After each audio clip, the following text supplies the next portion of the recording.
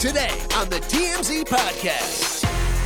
Welcome to the TMZ Podcast. Derek and Eric here. How you doing? Good. How are you doing? All right, let's jump in. All right, Chris Rock. Did he deserve to be slapped?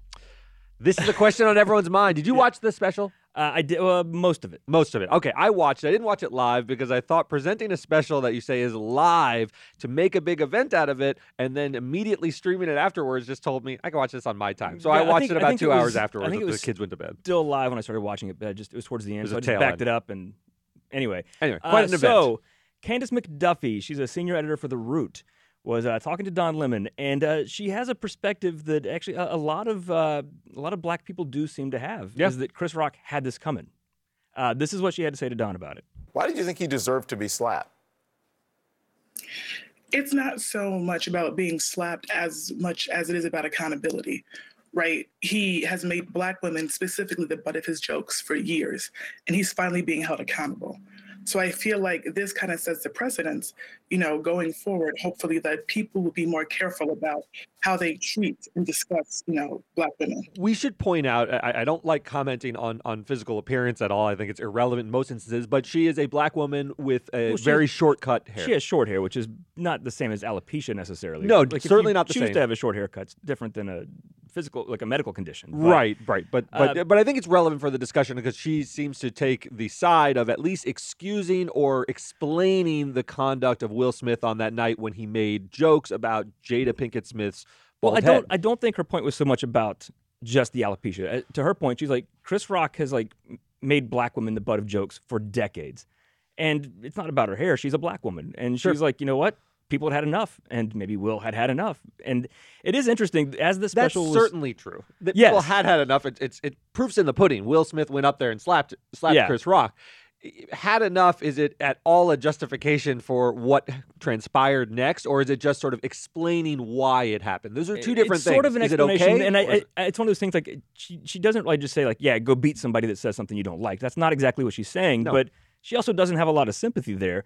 It is interesting, as that special was happening, I was looking at Twitter, which is always, dicey proposition, but so it's interesting, white people on Twitter were like, this is so funny, this is so great, he's taking Will down. And most of the black accounts I follow were like, nope, Chris has been a problem for a long time. His audience is white people. Yeah. And you notice a lot of the people who were introducing him at the beginning of the special were Adam Sandler and Bill Maher and a lot of white people. And I saw circulating, there's a clip of Chris Rock from years ago sitting in a little round table with Jerry Seinfeld, Ricky Gervais, and Louis C.K., Louis C.K. dropping the N-word. Before the Louis C.K. canceling over masturbating in front of women. Long before that. Yeah. But just, it's uncomfortable to watch. All the white guys are just dropping the N-word left and right, and Chris Rock's just laughing, and a lot of black people are like, that's not cool. Yeah. I wasn't quite aware that he is not necessarily popular in the black community. Some of the special that I watched, it verges on the sort of uncomfortable. He's a brilliant observational comedian. And, and at one point he does a bit about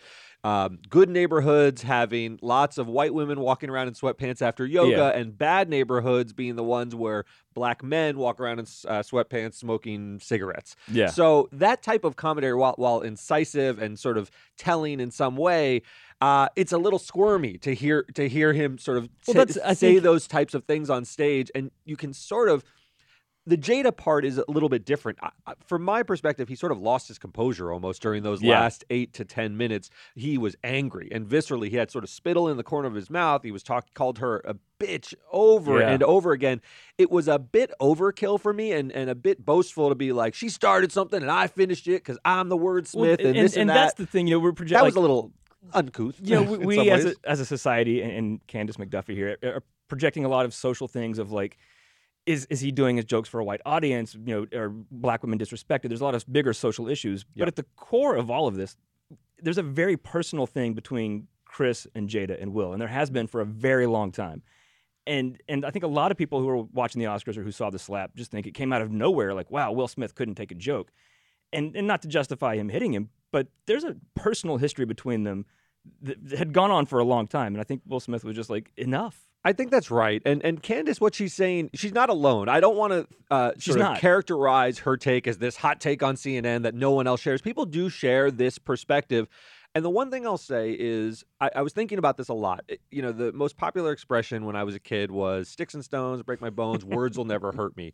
Yeah. That has changed. Words are and violence. She says and words Chris are Rock violence. made fun of that phrase. That's right. So Chris is very old school. He's older than us, but not by much. He's sort of our generation, and that was the expression is you don't you use your words and you don't use. I tell my kids all the time, if Carter's hitting Nixie, I say use your words. Use your words. There is something to be said because I've been thinking can be very hurtful too. Yeah, of course. Words, we now take mental health very, very seriously, and words are the way to inflict damage mentally on someone or emotionally on someone. And there's always been a bit of skepticism about, is that real pain? Are those real injuries? But if we take mental health seriously, and those are real conditions that people suffer from, Harvey's fond of saying, you don't end up in the hospital with a concussion over someone insulting you, but you do when they slap you. That is true. Yeah. That type of hospital visit. But But also- you may end up in a sort of mental health hospital when you've suffered the slings and arrows of someone berating slings you. and arrows. In But also, some but sense. to that point, I mean, probably we make fun of you on the show all the time and stuff. Sure. But there are points in your life. There's something. Like, This when is you're- all calluses, baby. Go ahead. No, I'm not insulting you, but there's probably something from like middle school that somebody said to you that you still remember word for word. Without question. Of course, everybody has that. There's things that like hurt you deeply, and that you carry them with you for the rest of your life. Yo, look, I am riddled with insecurities, and some of the people in the room have discovered them. And I can have my own sort of like sensitive outbursts. I have. There's certain things I don't care. I'm not. You can't insult me about certain things, but everyone has something. Oh, I'm not I can gonna always tell tell you. when the tone in your voice changes. I'm just waiting for the day when you just walk up and slap Harvey, just go full Chris Rock and Will Just Smith. knock him off that apple box. He would destroy you, by the way. But, He's very, very fit. Very fit. Yes. So, it's easy to say this is outrageous. This is promoting violence. I think when we sit here and have this discussion in sort of a measured way, there's something to what she's saying. I do Of think course it's there is. dangerous in the sense of putting this out there as a justification and the way this will be received and spun by the media and so forth. And Right. everyone will just say, she's and saying Don he Lemon says deserved that it. to her. He goes, "You realize people are going to be like, you're advocating violence," and she doesn't straight up say no, but that's not her point. And I think the bigger point is she's saying it is the Chris, Will, Jada dynamic, but she's like, it's the bigger thing of making minorities and particularly black women a joke. And Chris Rock does have a long history of black women are kind of a punchline for him for usually a white audience. Yes. And his defense, and there is something to be said for it as well, is he was, the slap victim in some sense. And to sort of position him as it's jokes that caused this slap is he feels is unfair to him. He's saying, look, I sat back. I didn't go on Gayle King and tell people. He part of his set was, I'm no victim. You're not going to get me on a couch talking with Oprah or Gayle and crying about how this hurt him and reflecting. He said, I am a comedian. He has been very consistent that I'm allowed to tell these jokes and you're not allowed to hit me over them. You may not like them. You can turn my special off. You can try to cancel me and say I'm horrific, but you can't hit me. And so he does have that old school perspective of, don't bring physical violence to a comedy show because what we do necessarily is transgressive, crosses boundaries, and if we allow this type of conduct, you're not going to have really risky comedy anymore. And to your point, maybe we shouldn't have this brand of comedy, but once you open that door of we can't talk about this type of condition because it's so sensitive, you really start to lose boundaries. It's hard to then draw, meaningful, coherent lines and what are they allowed to talk about, and you get eggshells around you. And that's where we are. And that's not necessarily the great thing either, but Dave Chappelle did some of this with the transgender community but the funny thing is, and you talk about Chris Rock saying you can't cancel me for this. Dave Chappelle did that. The cynical part of me is I'm tired of seeing comedians make Chris Rock's like, I'm not a victim, and yet he does this whole hour-long special like, you can't cancel me, I didn't do anything wrong. He kind of is, because people being victims of cancel culture is a great marketing tool. Right. It was great for Dave Chappelle. People are like, I got to support him. I can't let him be canceled. Yes.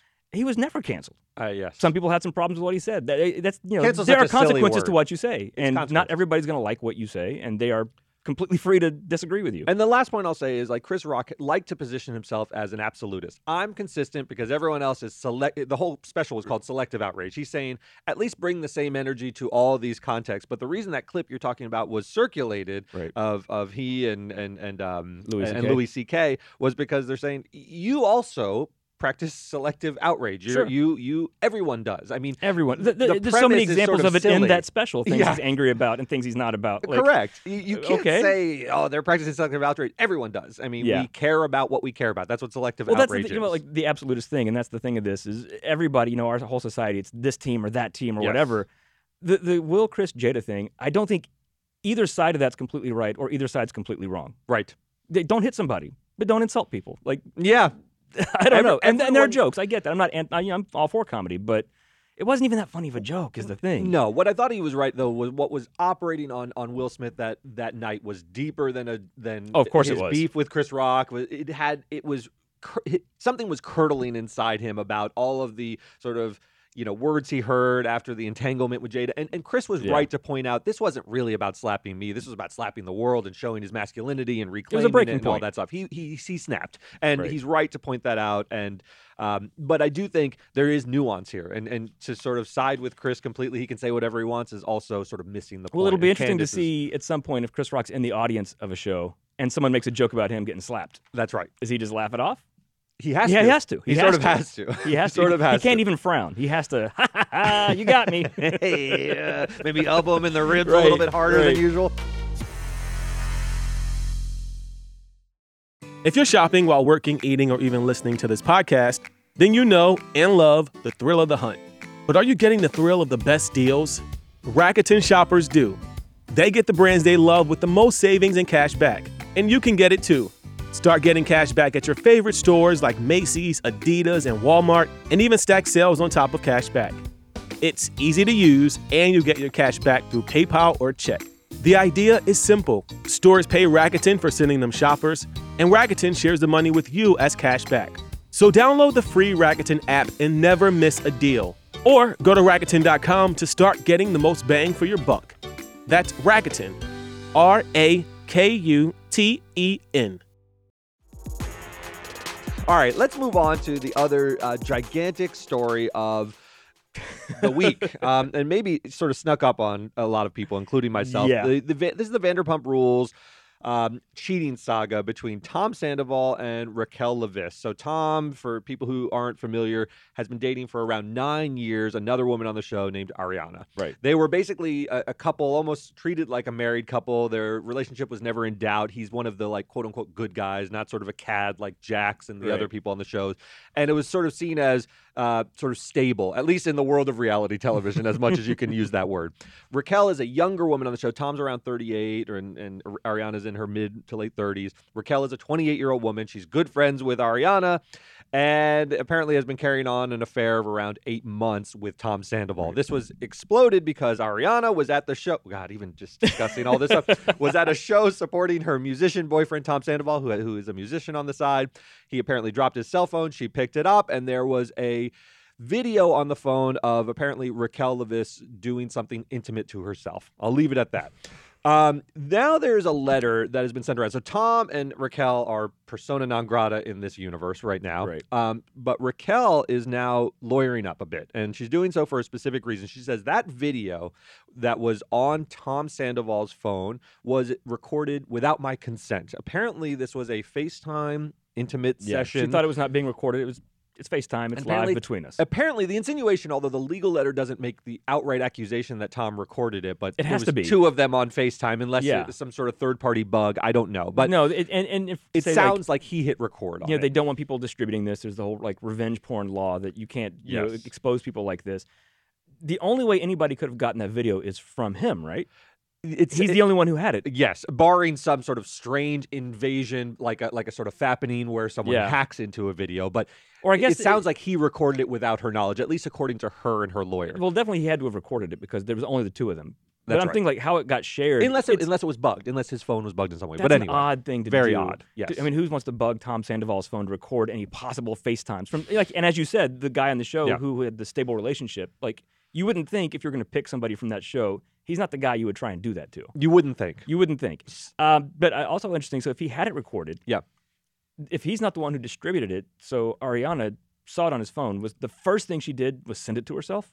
Unclear. 'Cause It's possible. Those are the only two ways that video could get out. That's right. So what this lawyer is doing is he doesn't understand. This is the way the story went down, is she found it on his phone after he dropped it and went to the restroom or something like that.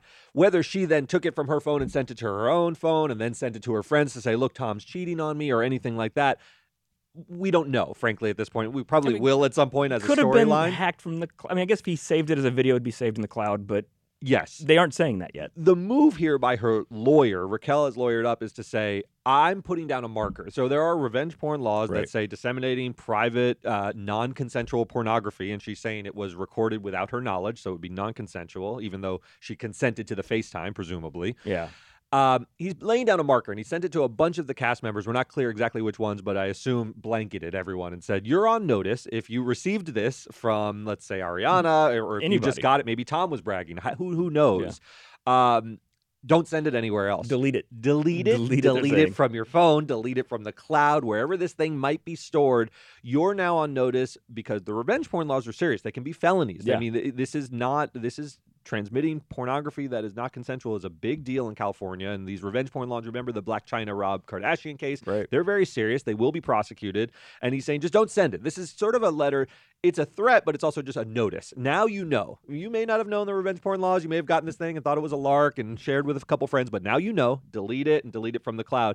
I think it's sort of an interesting wrinkle to all this. Legally, that's that point. But Raquel and Tom are sort of in this position of kind of having to hunker down together. Remember TJ and Amy? Yeah, when the world hates you, you really lock arms. You're like, your relationship's taken to a next level, and now they've been seen in public sort of hugging. The affair's out. He lost his relationship with Ariana 9 years down the tubes. Might as well, you're right, because otherwise they're on their own. That's it. And all their friends are like dividing over who hangs out with who, and it's a lot of pressure on a young relationship or on an affair, I'll say. I was thinking about this dynamic is, I don't know what his interest was in Raquel. Maybe it was he's in love. Some reports say he's actually more into it than just a hookup. Yeah. Others if it went say, on for 8 months, that's not a one-night stand. It's not a one-night stand. That's true. So maybe he is in love, but it is interesting that now the relationship has all this pressure. He's threatened his business interests. He has a couple restaurants, the Tom Tom Club, named after the Talking Heads spinoff. And no, it's because their names are Tom. That's right, but it's yes, but it's clearly a little. It's a little, I don't know little nod. You don't think they know the Talking Heads? I don't know. And he has another restaurant with a guy named Tom Schwartz, and a lot of people are sort of protesting and boycotting these restaurants for whatever reason.